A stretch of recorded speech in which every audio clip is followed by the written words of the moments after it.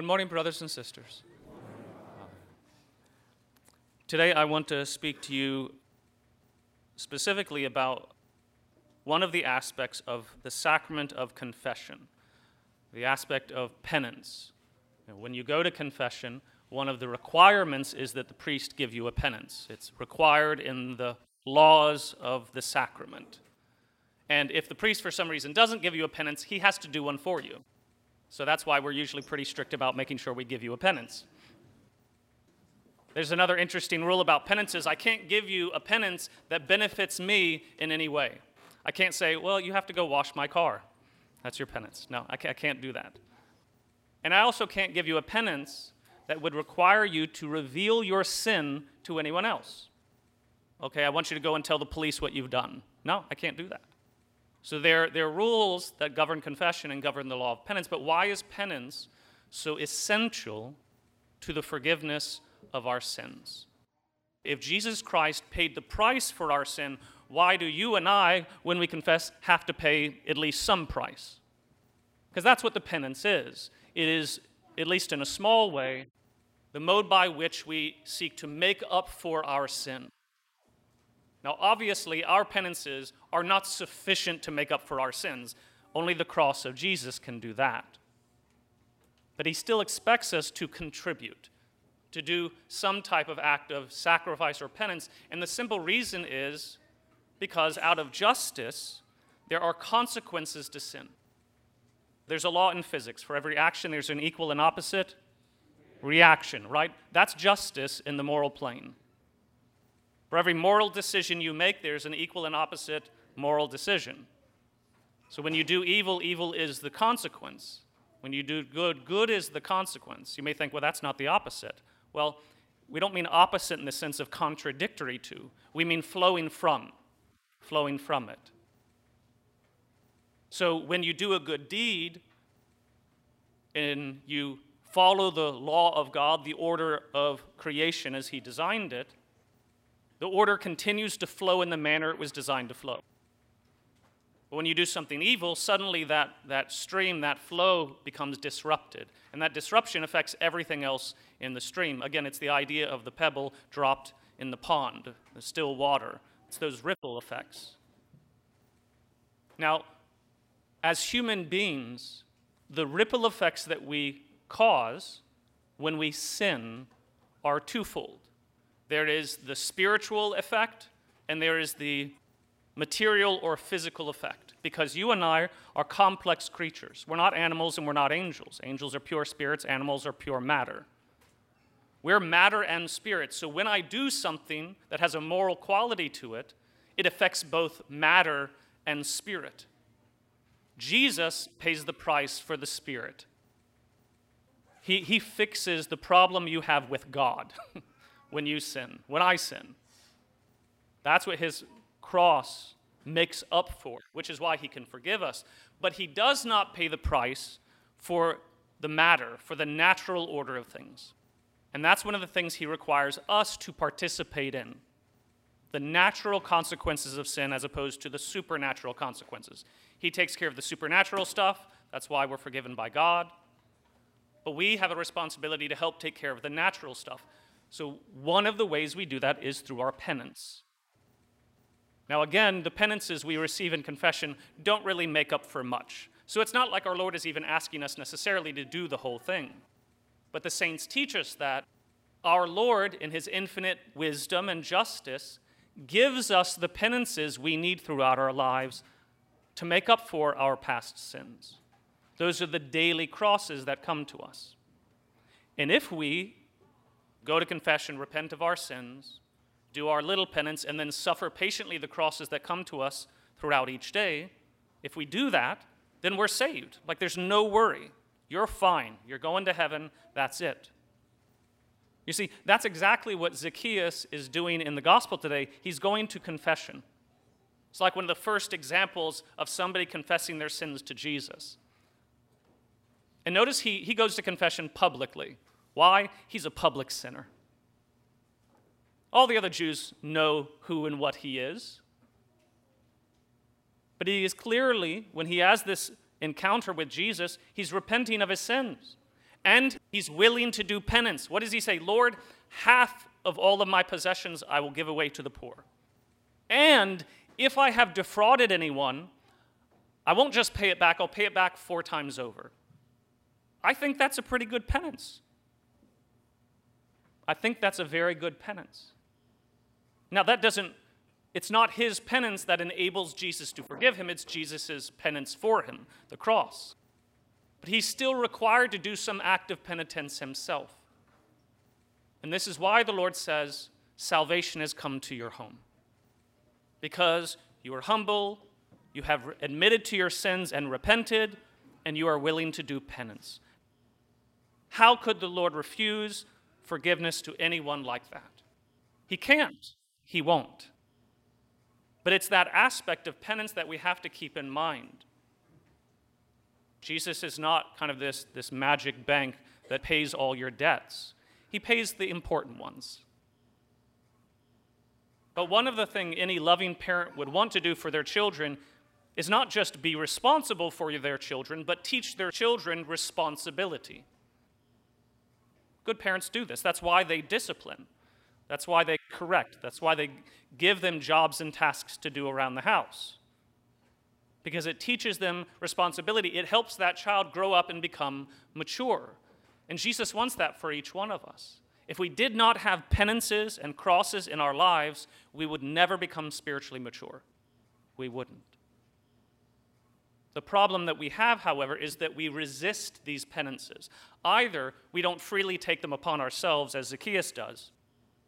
Jesus doesn't tell him what to do. He says, no, Lord, I elect to do these penances. And the Lord is pleased. Now, when you go to confession, you could ask me, hey, Father, can you give me this penance? If you really want one, I can do that. Usually when people ask, I don't give them exactly what they want, because that in and of itself is a penance, when you don't get what you want. However, there is something truly naturally virtuous about the individual who's willing to take upon themselves penances that aren't assigned to them. You see this in the lives of all of the great saints, that they took upon themselves extra penances, to make up for their sins and the sins of others.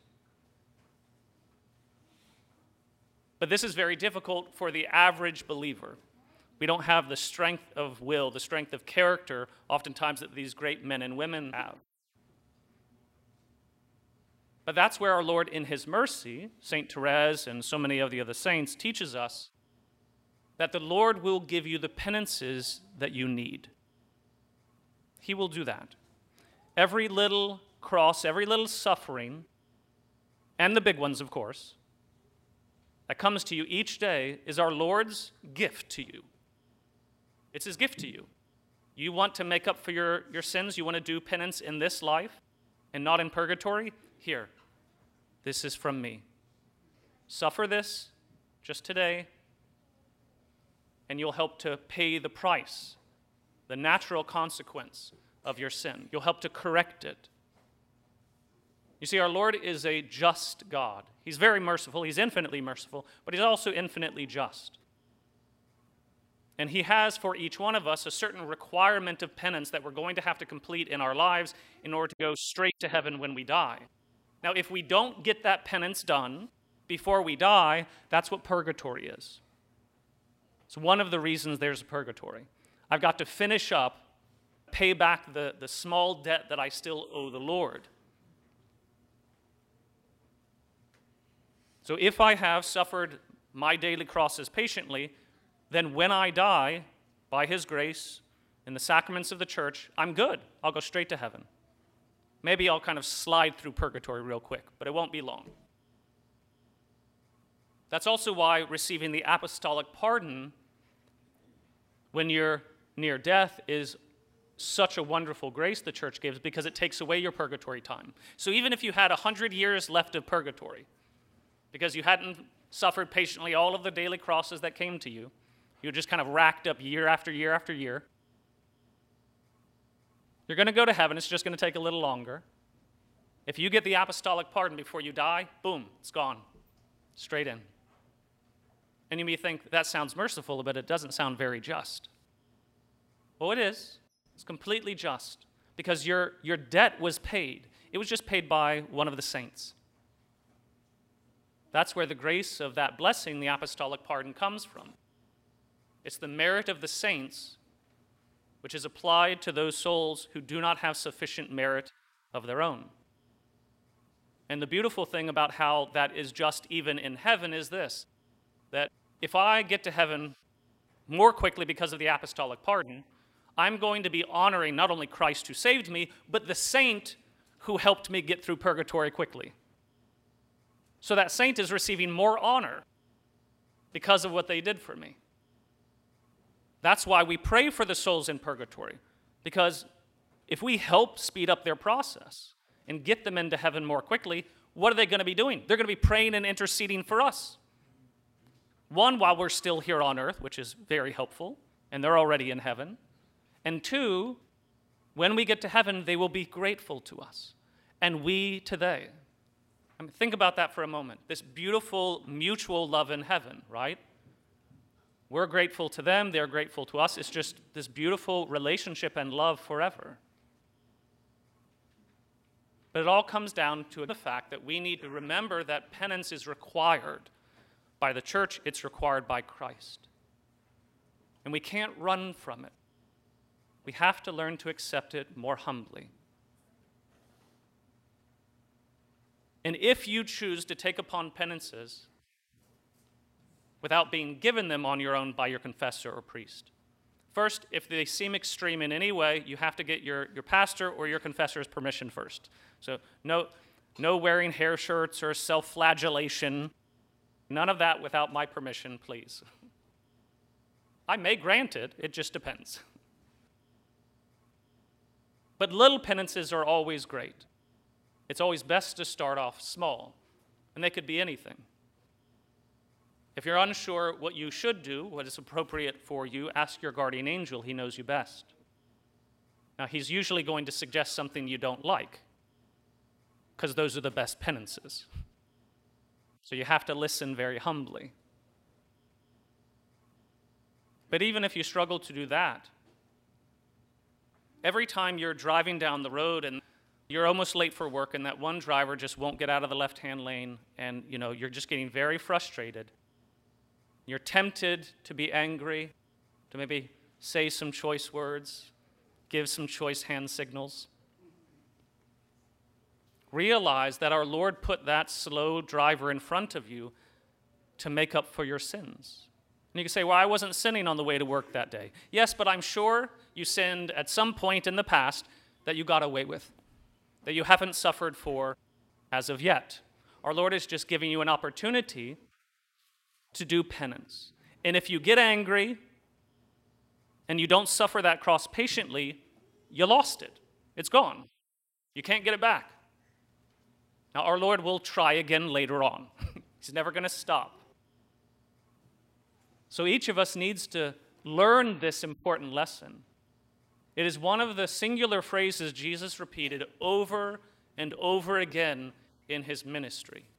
He says, if you would be my disciple, you must pick up your cross daily and follow me. Daily. And a cross is never anything you pursued. It's something that was given to you. You're not supposed to have control over it. So pray for that grace, that humility that Zacchaeus had, that he was willing not only to accept any punishment, any penance that Jesus would have given, but he actually offered a penance himself. And because of that, what Jesus said was true. Salvation had come to his house. In the name of the Father, and of the Son, and of the Holy Spirit.